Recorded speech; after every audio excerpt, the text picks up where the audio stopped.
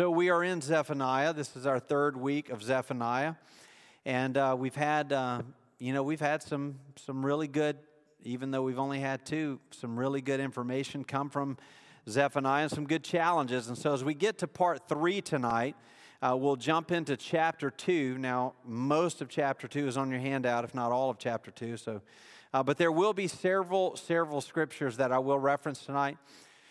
So if you want to jot those down, I'll try to repeat them as I mention them, but make sure you can put those where they go. And then again, the entire back of your handout is a place for you to make notes and use that for your personal notes there. So as we talk about Zephaniah, so the book of Zephaniah, as is with most of the Old Testament prophets, I want to suggest to you tonight is actually a declaration of love from God. Now, if you read Zephaniah, it doesn't read like a book of love, right? You look at it and say, sounds like a lot of people are getting in trouble and God is not happy. But it is a warning to the nation of Judah that they would do what God intended for them to do from the very beginning. You see, I have 2 children, and I often warn my kids not to do things that are dangerous for them or that are not good for them. And I do that because I love them, right? I remember years ago, we were in Virginia, and Natalie was 6, our oldest at the time. And at the time she was 6. And then Noah, our youngest, was 3 at the time, I believe, 2 or 3. And we were at a car dealership, and we were looking at cars, and so we were in the showroom, and we were inside, and they had a car in there. And so Natalie was 6, and of course, by the time you're 6, you know everything, and so she didn't need any instruction or anything. You know, she's very independent, so she was, going to do her own thing, and so she's going, and she's looking over the side of the car, and so, of course, we said, don't touch the car. That's a bad idea. And so little Noah's, bebopping around with his passy, he's running around.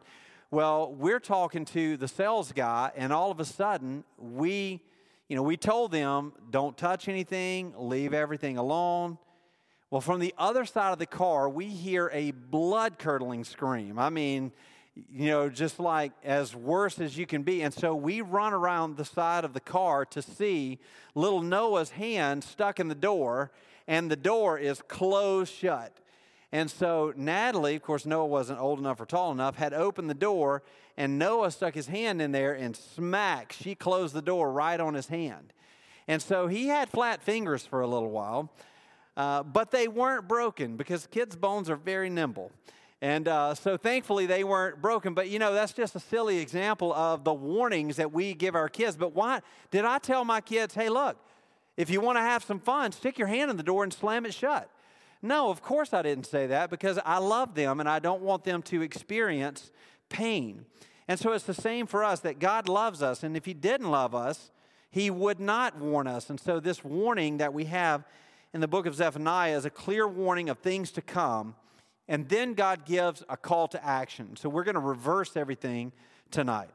So He has this information or this warning, and then there's this call to action. You see, so often as it is with our walk with God, as Zephaniah has already pointed out, we become very complacent with the world around us and the actions that are within us, and we drift away and we drift into what becomes natural for us. Now, if you remember the first week I referenced complacency, and then last week Pastor Tony talked at length about complacency and how we allow ourselves to drift into that because it's very natural. And so we often ignore in our own lives the very subtle warnings that God has for us. The will of God is very clear in the rearview mirror, right? So we can look back and we can say, oh, that's what God wanted me to do.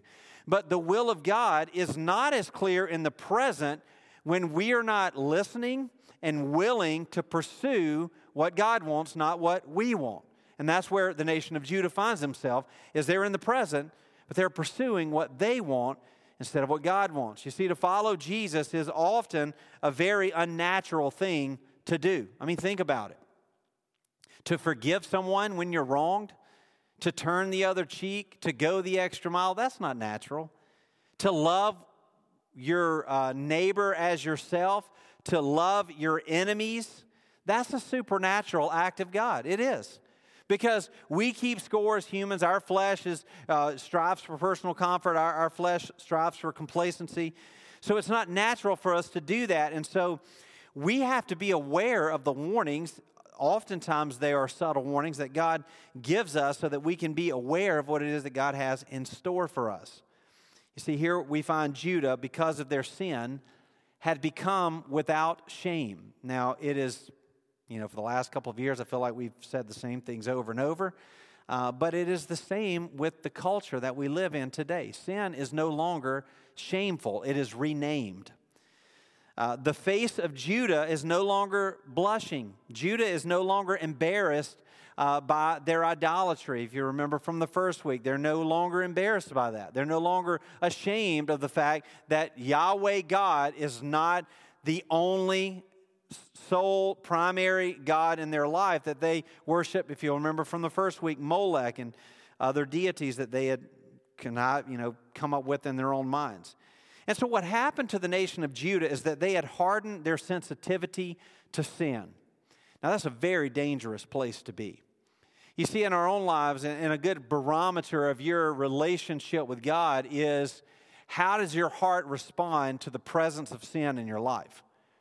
In other words, are you sensitive to those things? When you sin, when someone else sins, when you are around sin, when you are exposed to sin, fill in the blank, right? When sin is present, either yours or others, how does your heart respond to that? How does your spirit respond to that? You see, we become so calloused in a, quote, sinful world that it becomes commonplace for us to be around sin. And we become calloused to the sin that is around us, and our heart becomes jaded to those things. And that's not what God intends for us. And it's not what God had intended for the nation of Judah. And so what needed to happen for the nation of Judah, now if you remember, Israel is no longer present in this picture. It is only Judah.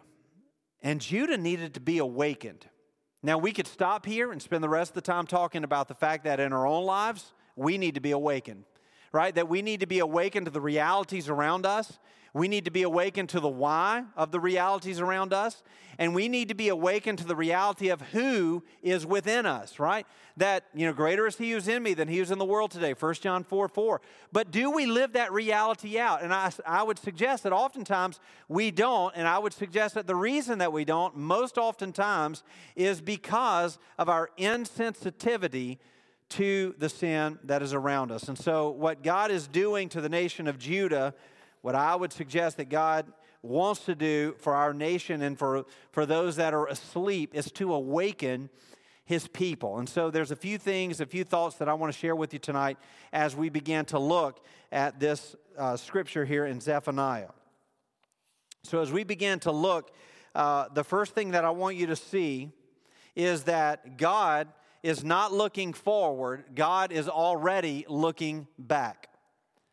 God is not looking forward. God is already looking back. Now, we are not going to exhaust this topic. This is mind-bending. But I do want to present it to you tonight and as best as we can in the few minutes that we'll talk about it. So when we think about time, we think about time in the confines of human understanding, right? There is an end to you. There is an end to me, and we're aware of that. And we know that there are certain activities that can instantly bring that about, right? There's a lot of things I can do that I will no longer be alive. And there's a lot of things that you can do. And so we don't understand eternity in terms of timelessness. And so one of the things that's hardest for me to grasp as a human is that I will live forever in eternity. Because in my mind and in your mind, there's an end, right? I'm 43, and so there's things that I used to do that I can't do as well anymore. And I know as the clock ticks, that list will grow longer, right? I'm not going to be able to do as many things. And eventually, I'm going to pass away, and I'm going to step into eternity. But when I do that, that's when my life begins. But I don't completely grasp the concept of forever, because there's nothing forever in my life, right? My shoes wear out, and my clothes wear out, and my food spoils, and so on and so forth. On and on. Even my hair fell out. Imagine that, right? And so on and on and on, you see this picture of humanity that doesn't grasp eternity. And so here's God talking to the nation of Judah, and he's saying, listen, if you guys don't straighten up, excuse me, if you guys don't straighten up in the future, very soon, here's what's about to happen. And it's been the same thing over and over and over through all the Old Testament prophecies. They're prophesying about what? What is about to happen. No one is standing up and saying, hey, you remember 38 years ago when this happened? Well, here's what that meant. No, they're declaring in the future, here's what's about to happen. You look at, the list is all of them in the Old Testament. And so here's God looking at forward of what is about to happen for Judah. And Zephaniah is proclaiming that, but he is proclaiming it in a past fashion. Now it's happening in the future, but Zephaniah is looking back through the lens of God and saying, here is what it will look like when it happens. And so God is warning of what he knows will be the outcome of their actions. So here's what we need to understand about God in this. God is not reacting to what is happening. Okay, God was not surprised when the Babylonians attacked Judah. He was not surprised by that. He foretold that would happen. Remember in week 1, Josiah repented for the nation, and they had this great revival. And not everyone was genuine in their turning to God. And so Zephaniah shows up when young Josiah is there, and he begins to proclaim, this wrath of God that is about to come. And so Josiah repents, and God tells Josiah, go back and listen to the first week if you weren't here. He told Josiah, okay, I'll wait until you pass away before I do it. And 4 years after Josiah died was when the Babylonians took over, right? And so here is God not reacting to what is happening, but what he's doing is he is foretelling what is going to happen and what he will do in those moments, because God is not confined by space and time. You should really spend some time thinking about that, and what it will do is it will expand your view of God. Because in your own mind and in my own mind, we're not capable of encompassing or capacitating that thought. This is what the Bible says about this. Isaiah chapter 42, verse 8 and 9. Isaiah 42, 8 and 9. I am the Lord, that is my name. My glory I give to no other, nor my praise to carved idols. Behold, the former things have come to pass, and new things I now declare. Before they spring forth, I tell you of them.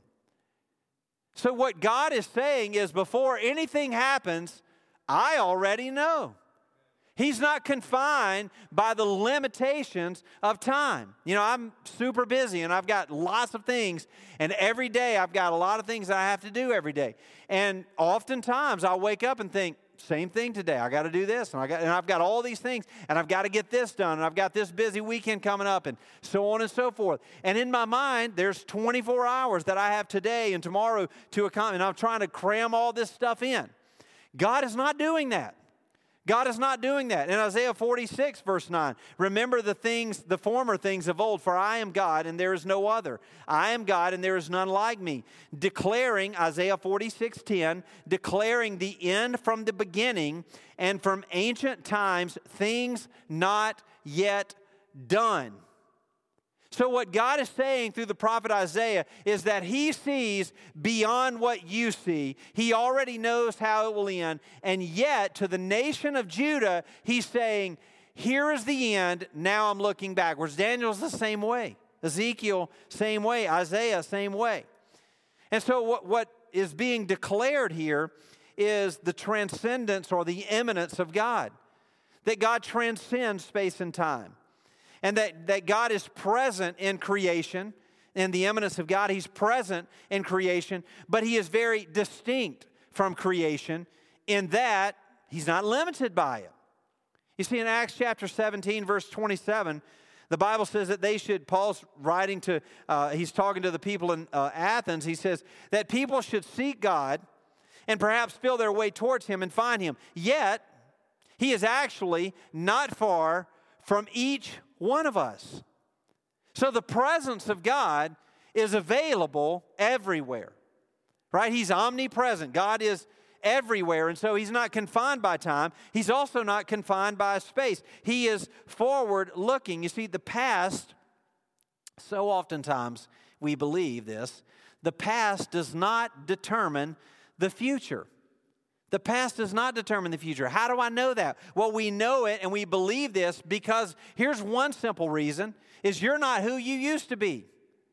You're not who you used to be. If you're here today and you're a believer, what's happened is that the old man passed away and all things became new, right? That's what salvation is. And so in your life, who you used to be, you know, Paul said in Ephesians of who you were this, 1 Corinthians 6:9, of some of such you were. All of these things that we were, we no longer are as followers of Jesus, right?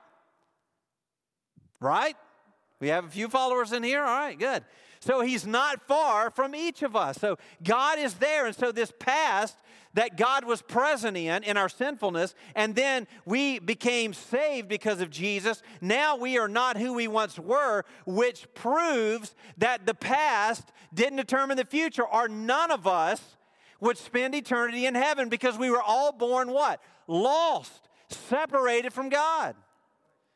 So we don't have to allow the things in our past to determine our future. So the past does not determine the future. The other side of the coin is the reality that the future has already determined the past. Think about that. The future has already determined the past. You look at Daniel chapter 12. Daniel says in Daniel 12 that in the end times that knowledge will increase. Think about the last 125 years. Knowledge will increase and people will move to and fro. Again, think about the last 100 years. I can be anywhere on the globe within 24 hours. I can go anywhere I want to go within one day.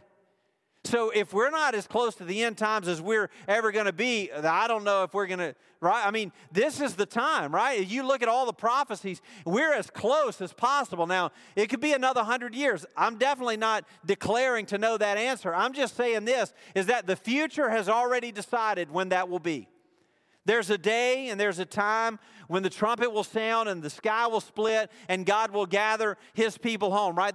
That's when it will happen, when God is already predetermined. As a matter of fact, if you spend time reading Revelation, studying Revelation, what you'll find is that it's all mapped out. It's all laid out exactly what will happen in the end times. You see, the future has already determined the past. How do we know that? Well, Jeremiah chapter 1 and verse 5. God said through the prophet Jeremiah, which again, by the way, was a contemporary of Zephaniah. He said, this is what God said to Jeremiah. Before I formed you in the womb, I knew you. Before you were born, I consecrated you. He knew Jeremiah before Jeremiah was Jeremiah. What does that tell us? That the future determines what we see as the past. So here's Jeremiah born into existence, and God, as though God says, hey, all right, we've been waiting for you here, Jeremiah. Welcome to humanity, right? Isn't that a cool thought? So here's God knowing Jeremiah even before Jeremiah was born. And so this changes things for us. This radically changes. If you really think about this, God is not looking forward. He's already looking back. What does this change for us? Well, it changes how we look at the present. I mean, think about it. It changes how we view our failures. If I know that God is not looking back, that He's not looking forward, rather, that He's always looking back, it changes how I view my failures. Because it means that He already knew what was going to happen. That He's looking back to the things that happened in my life, and He's not surprised by those things. And it also changes how we think, or how I think, that God sees my failures. If God is looking back, He's not looking forward, then He already knows what's going to happen, and it did not derail God's plan for my life. Listen to that. You cannot derail God's plan for your life. So oftentimes, and I'll be honest with you, in legalism, the thought has crossed my mind many times when I was younger, is, can I out-sin God's plan for my life? Right? Can I do something to jack it up? Can I do something to mess it up? Well, is God sovereign or is He not sovereign, right? I mean, there's some questions in there. And so if I'm following God and I realize that God is looking back, that God already knows the future, then it changes how I see the present, but it also changes how we see our future. You remember the God that's in the future, Yahweh God that's looking back, it changes how we see that future. How does it change that? Well, we can know and trust in a God who holds the future in his hands. That we can face our future with confidence. That we can face our future with trust. And how about this? We can face our future with peace. Right? Because I'm not wrestling with God over me doing the right thing. Remember what Pastor Tony said Sunday morning? That eternity will not be negated by a technicality. Remember that? That God's not sitting in heaven just waiting for you to mess up. And then, like when you were a kid, when you were playing, Simon Says, and you did the wrong thing, Simon didn't say, you're out. That's not what God is doing. And so it changes the way we see the future. So I don't have to worry about how things are going to go or if things will work out. God already knows that. And so all I have to do is trust his plan and trust God's purposes for my life. You see, the nation of Israel, or the nation of Judah, was in captivity, in Babylonian captivity, when Jeremiah writes this popular verse. Many of you know it. Jeremiah 29:11. For I know the plans I have for you, declares the Lord. Plans for welfare and not for evil, to give you a future and a hope.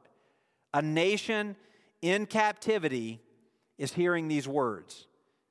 How that shows that God is looking back. He already knows what will happen. And so in the midst of their pain, God was declaring their future. And so through the lens of humans viewing the past, we can know that God is trustworthy. As Zephaniah is declaring the things that will come to pass, and those things do come to pass, we as believers, as we read Zephaniah and other parts of Scripture, every part of Scripture, we can say, well, I know what the past looks like, but because of the trustworthiness of God, I can believe and trust and rest in what the future will look like. Amen? You see, the exactness of how God's word was fulfilled in the past gives us valuable clues as to what God will do in the future. We can know the character and the nature of God and how God responds to his people and how God responds to sin and how God responds to his purposes and how God responds to the enemy, right? We can know that because of what Scripture teaches us and how God has responded to that. And so as Zephaniah in the last few verses of chapter 1 is dealing with the nation of Judah, he prophesies similar wrath on her equally idolatrous neighbors. As we'll see here in picking up in verse 4, God is the God of all nations. And these nations led Judah to stumble away from God. And so God is about to declare all of the things of which they will receive, that he will punish them for. In Zephaniah, we pick up in verse 4, Zephaniah chapter 2, pick up in verse 4. It says, For Gaza shall be destroyed, and Ashkelon shall become a desolation. Ashdod's people shall be driven out at noon, and Ekron shall be uprooted. Woe to you, inhabitants of the seacoast, you nation of the Cherethites. The word of the Lord is against you, O Canaan, land of the Philistines, and I will destroy you until no inhabitant is left. You, O seacoast, shall be pastures with meadows for shepherds and folds for flocks. The seacoast shall become the possession of the remnant of the house of Judah, on which they shall graze. And the houses of Ashkelon they shall lie down at the evening. For the Lord their God will be mindful of them, and he will restore their fortunes. Verse 8 says, I have heard the taunts of Moab and the revelings of the Ammonites, how they have taunted my people and made boast against their territory. Therefore, as I live, declares the Lord of hosts, the God of Israel, Moab shall become like Sodom, and the Ammonites like Gomorrah, a land possessed by nettles and salt pits, and a waste forever. The remnant of my people shall plunder them, and the survivors of my nation shall possess them. They shall be their lot in return for their pride, because they taunted and boasted against the people of the Lord of hosts. The Lord will be awesome against them, for he will famish all the gods of the earth, and to him shall bow down, each in its place, all the lands of the nations. You also, O Cushites, shall be slain by my sword. So we read this wrathful language from Zephaniah. And Zephaniah is declaring all of the things that will happen to the nations that are surrounding the nation of Judah. We see God speaks about the nation to the west, to Judah's west, Philistia. We see Moab and Ammon to the east. We see Ethiopia to the south. And to the north, we see Assyria. So I began to think about these nations. What is God showing us, right? The nation of Judah experienced from the north the attack of Assyria, and they ended up, taking them into captivity and, basically annihilating the nation. Well, what does that mean for us? Should we be looking to the north, right? Are we looking to the east and the west? God, what are you showing us here? Well, not only does God look back, He's not looking forward. The second thing that we see here in this scripture is that human reasoning ends with human results. Human reasoning ends with human results. Now, I can guarantee you, anytime that you've tried to reason or logic your way through an equation, you ended up with a result that was logical, right? 2 weeks ago, when we started this series, I referenced the song Crazy People by Casting Crowns, and I said that God does things through people that often looks crazy. Remember that? And so here we see human reasoning ends with human results. So I'm going to need you to think with me. Tonight's very cerebral, okay? So we're thinking through what Zephaniah is showing. So the first thing that he talks about is the land of the Philistines. Okay, where did the land of the Philistines come from? I spent a long time thinking about this. I want you to hear me out. Where did the land of the Philistines come from? The Philistines were descendants of Ham. Now, Ham is who? He's Noah's son, right? Noah, the flood, you know the whole story. And so here is Noah, gets all of his kids on the boat, and then, the flood, and then now new nation, right? And so here's Ham, and here's the descendants of the Philistines that come from his son, okay? And so they came from the west. I'm not sure if the geographical direction has any implications here, but here's the descendants of Ham. Okay, what do we know about Ham? This is fascinating. Well, in Genesis chapter 9, verse 24, the Bible says, when Noah awoke from his wine, and he knew what his youngest son had done to him, okay? So what happened is, Noah's kids found Noah, and Noah was passed out, and Noah was naked, all right? You can read it.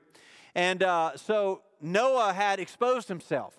And culturally, that was a big no-no. And so Ham saw it, and instead of saying, I don't need to be looking at this, I'll just pretend this didn't happen, Ham went around talking about it and bragging about what took place. And he went and told his brothers everything that happened, which was a big no-no. All right, it was a curse against what was to be taking place culturally. And so what Ham did is he saw a situation and he said, well, I'm just going to do what's logical. I mean, Dad shouldn't have put himself in that boat, so I'm going to tell everybody about it. So he did. Well, Noah woke up, knew what his youngest son had done, and he wasn't very happy about it. And so he said, cursed be Canaan, which was the sons of Ham, a servant of servants shall he be to his brothers. So here's this moral abandon that Ham exhibited here in what he did to his father, and out of that came the nation or the land of the Philistines, the Canaanites. All right?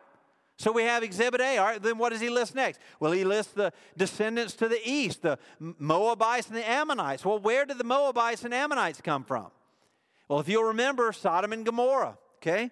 And Lot and his daughters are in Sodom and Gomorrah. And then God says, you need to get out of town now. And you remember Lot's wife, she looked back, she didn't make it. And so Lot makes it, he escapes, and he gets out to the little town outside of the city. And so Lot and his daughters are there. Well, they think they're the only survivors, okay? And so they decide, here's what we need to do. We need to procreate ourselves so that we can make sure that our lineage will continue. And so they took matters into their own hands. And the Bible says in Genesis 19:37 that the firstborn, the youngest daughter and then the oldest daughter had a child with their father. And it says the firstborn bore a son, called his name Moab. He is the father of the Moabites. Verse 38, the younger also bore a son and called his name Ben-Ami. He is the father of the Ammonites. So you see where Moab and the Ammonites came from? From, again, a child of someone coming in and saying, you know what? I think I know how to fix this. It seems logical that all that raining brimstone over there on Sodom and Gomorrah has destroyed everyone. And so what we should do is we should further, I can't think of the word, we should further promote humanity by having our own kids. And so they do. And so we have the land of the Philistines. Now we have the Moab and Ammonites. Then what does he list? Number 3, he lists the Cushites, which is, if you study Scripture, it's Ethiopia. Where do the Cushites come from? The Cushites were from Cush, right? Which was who? He was the son of Ham. It all ties together. And so if you read Genesis chapter 10 and verse 6, you see that Cush is the son of Ham. And so we have the Moabites, the Ammonites, with the Cushites. Then we have the Philistines, the Canaanites. What do all of these have in common? Every one of them are a direct result of people taking matters into their own hands and pursuing their own version of God. Pursuing their own version of God. Now, this is very convicting. Because what happens in our world is that we begin to pursue our own versions of God. And I'm not saying you have an idol in your corner in your house. What I'm saying is that you make decisions for God. That you do things and I do things in my life that I think is best, but it's not what God wants. Remember, God is not looking forward. He is looking back. And human reasoning, remember our point, it always ends with human results. And so what happened here is all of these people pursued their own versions of God. They took matters into their own hands instead of pursuing what God wanted. So I thought about this. Now, all these nations were created because of this, taking matters into our own hands, pursuing our own version of God. So I began to think about that. And here's the question that came to mind. What are the nations and the geography of my life that have been created by taking matters into my own hands? Right? What are the nations and the geography of my life? Right? In the span of my 43 years, what nations have I created? What territory, if you will, have I entered, have I created by me pursuing the version of God that I wanted? The Moabites, the Ammonites, the Philistines, the Canaanites. You see, every one of these above nations were a direct result of sin.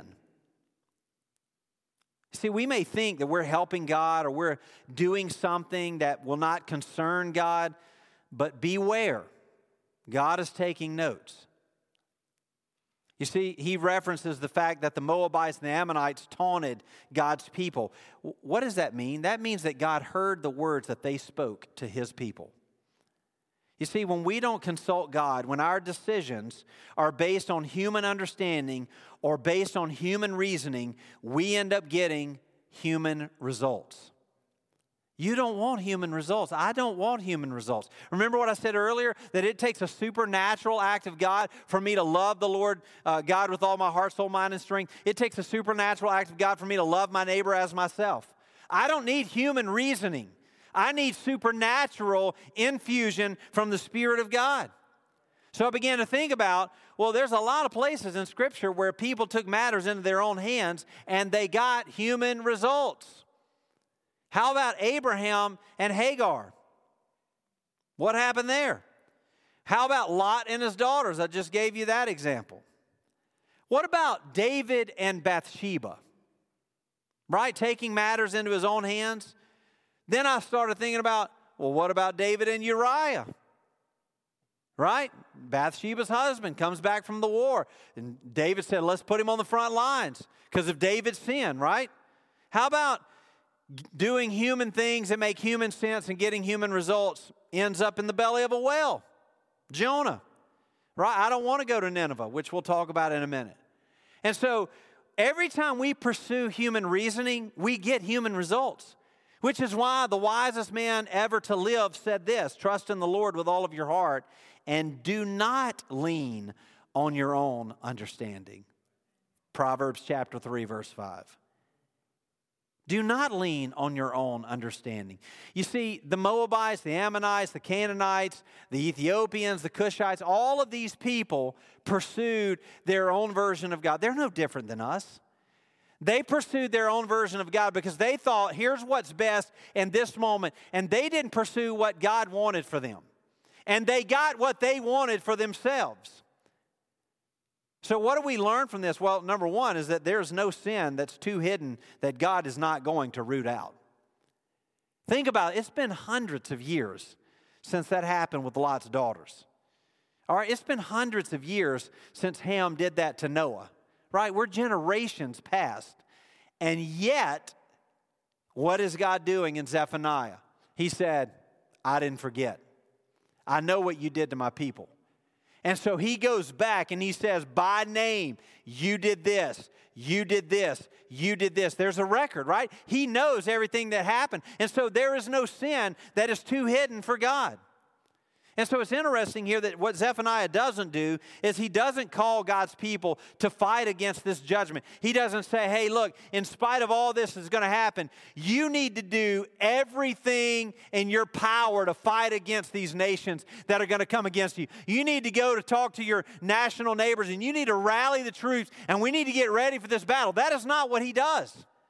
No, he doesn't say fight back against it. What he says is prepare to receive it. Prepare to receive it. You see, he says in verse 13, he will stretch out his hand against the nation in the north and destroy Assyria, which is the northern nation. He will make Nineveh a desolation, which was the capital, a dry waste like the desert. Herds shall lie down in her midst. All kinds of beasts, even the owl and the hedgehog, shall lodge in her capitals. A voice shall hoot in the window. Devastation will be on the threshold, for her cedar work will be laid bare. This is the exultant city that lives securely, that said in her heart, I am and there is no one else. What a desolation she has become, a lair for wild beasts. Everyone who passes by her hisses and shakes his fist at God. So God is looking back. He is not looking forward. Human reasoning results in human reasoning results, ends with human results. And then number 3, God didn't stay where you met him. Now, a lot of people struggle with this, and I'm hoping to help you clear it up. Well, let's get some backstory first. Zephaniah is declaring wrath upon Nineveh. Okay? Nineveh, we know because of the book of Jonah, experienced a great revival. Right? Jonah went to Nineveh. He didn't want to go to Nineveh, but he did go. He went there. They got saved. He got mad. He went out and sat on a hill outside of the city. The Bible says in Jonah 3:5, the people of Nineveh believed God. Okay? So people got saved because Jonah went. God sent Jonah to go to Nineveh and declare the word of God, and people were saved. So remember in week 1, the nation of Judah under the leadership of Josiah experienced the same thing. Although some do believe, as I mentioned a couple weeks ago, that it was only surface level repentance. So here's this great nation, okay? This great nation of Assyria, the big city of Nineveh. Nineveh is the greatest city at the time. It had experienced a once amazing revival, and now all of a sudden, Nineveh is the target of God's wrath. Now, Nineveh, according to Isaiah, had a very arrogant king. And it was because Nineveh was believed to be impenetrable. You could not penetrate Nineveh. Nineveh was this city that was very carefree. The people that lived there felt like they lived in complete safety. It was a big city. The circumference of the city was about 60 miles. About 120,000 people lived in the city of Nineveh. In addition to a big, extensive outer wall, there was an inner wall that was 8 miles in circumference. It was 50 feet thick. Get this picture in your mind. And it had walls that were 100 feet high. 50 feet wide, 100 feet high. I mean, you're not going through that wall with a horse and carriage, right? It's not happening. So between these two, the outer wall and the inner wall, there was farmland that was used to support the population. So they had food that was protected.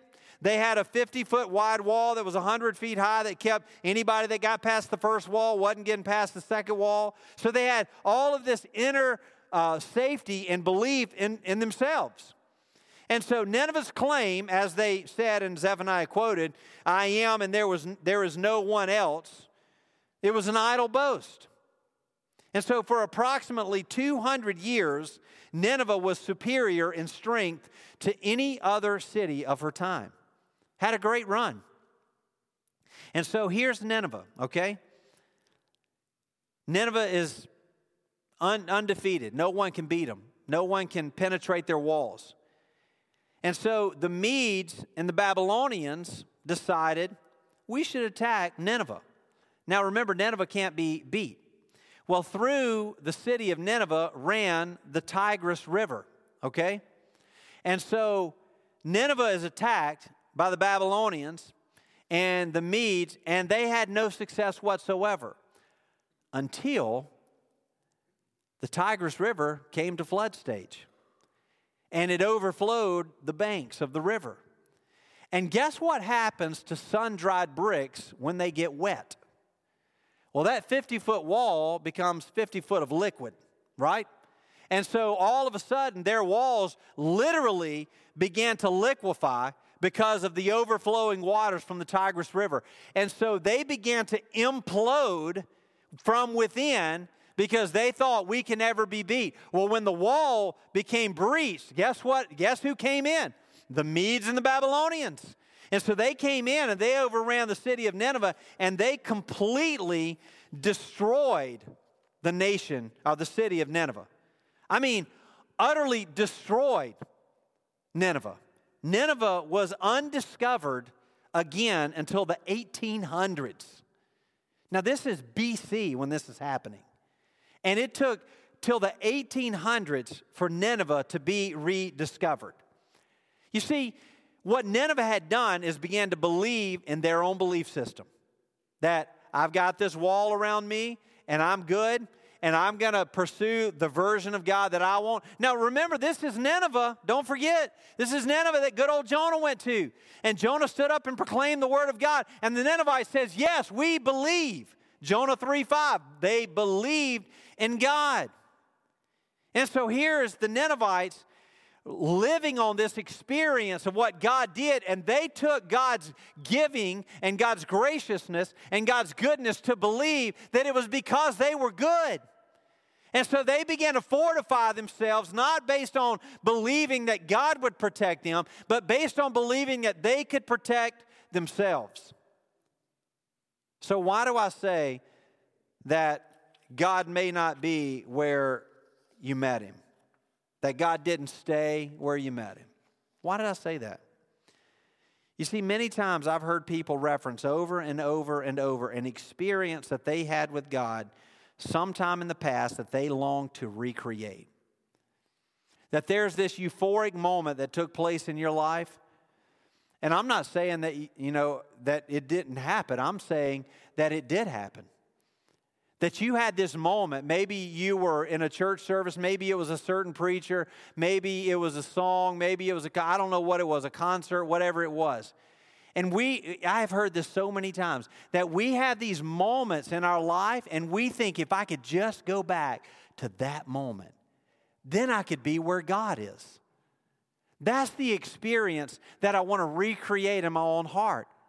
I remember when God spoke to me that first time. I remember when God saved me. I remember when that song was sung or that sermon was preached or whatever. And we have these moments in our mind and we say, that's where God is. If I could just go back there to that moment. Well, can I suggest to you this evening?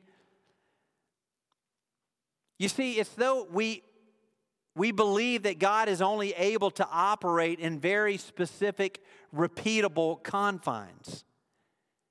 Can I suggest to you tonight that God was there, but now God is here? Can I suggest to you, see, the big thing in legalism is when did you get saved? Time and date. When did you get saved? When did you get saved? When did you get saved? What day did you get saved? And even you hear it oftentimes. People say, oh, I got saved so-and-so, so-and-so. You know, for me, I got saved February the 4th of 1998. So last Friday was 24 years, right? Praise the Lord. And so I can look back and say, that's when God saved me. But listen, the evidence of my salvation has absolutely nothing to do with where I was or the day it happened. The proof of my salvation is today. That God is working in my life today. That God redeemed me then, and I was a dirty, rotten sinner then, and God is still redeeming me today. Right? Amen. Come on. I need some Christians in the room. Like God is still moving today.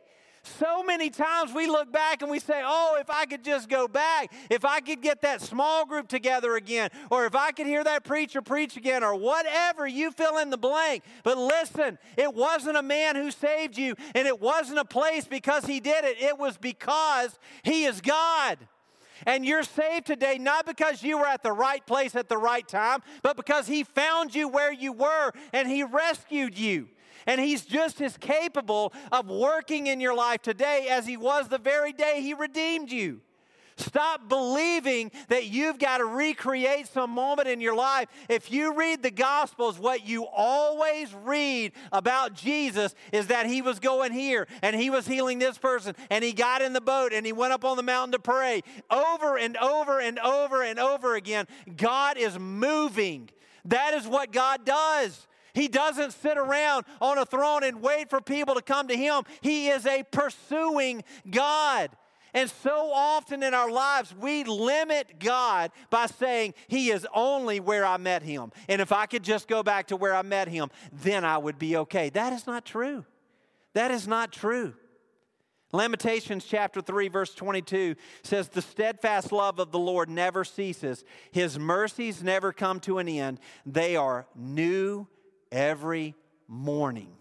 Great is your faithfulness. God is the same yesterday, today, and forever, but he is not in the same place.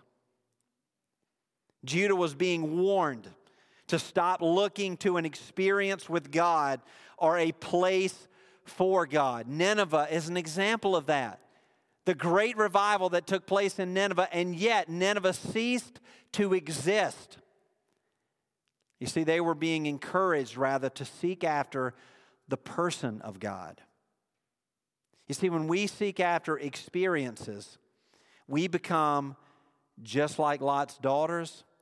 We become just like Ham. We become just like Cush. We're relying on ourselves or our situations, and we're not relying on God.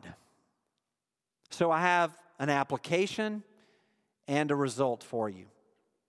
So what's the application? Well, it's very simple. In chapter 2, he says this: seek the Lord, all you humble of the land, who do his just commands. Seek righteousness. Seek humility. Perhaps you may be hidden, which, remember, that's what Zephaniah means. Yahweh hides. On the day of the anger of the Lord. And so what's our takeaway? Well, it's very simple. Seek the Lord. Seek God. I mean, it's straight from Zephaniah, word for word. Zephaniah said, well, how do we fix all this? We seek God. God is constantly moving. He is constantly at work. And seeking God is the only way to find him. You see, in the Gospels, what does he say? Seek and you will find. Knock and I will answer. Right? When we seek him with all of our hearts. God doesn't say, he says, seek me. I mean, I could talk about this for a long time. Seek me, that means pursue me. To seek God. He says, Zephaniah says, seek God. Well, in Isaiah chapter 55 and verse 6, Isaiah says this, seek the Lord while he may be found. Call upon him while he is near. From the Old Testament prophecies to the New Testament gospel, it is what? Seek God.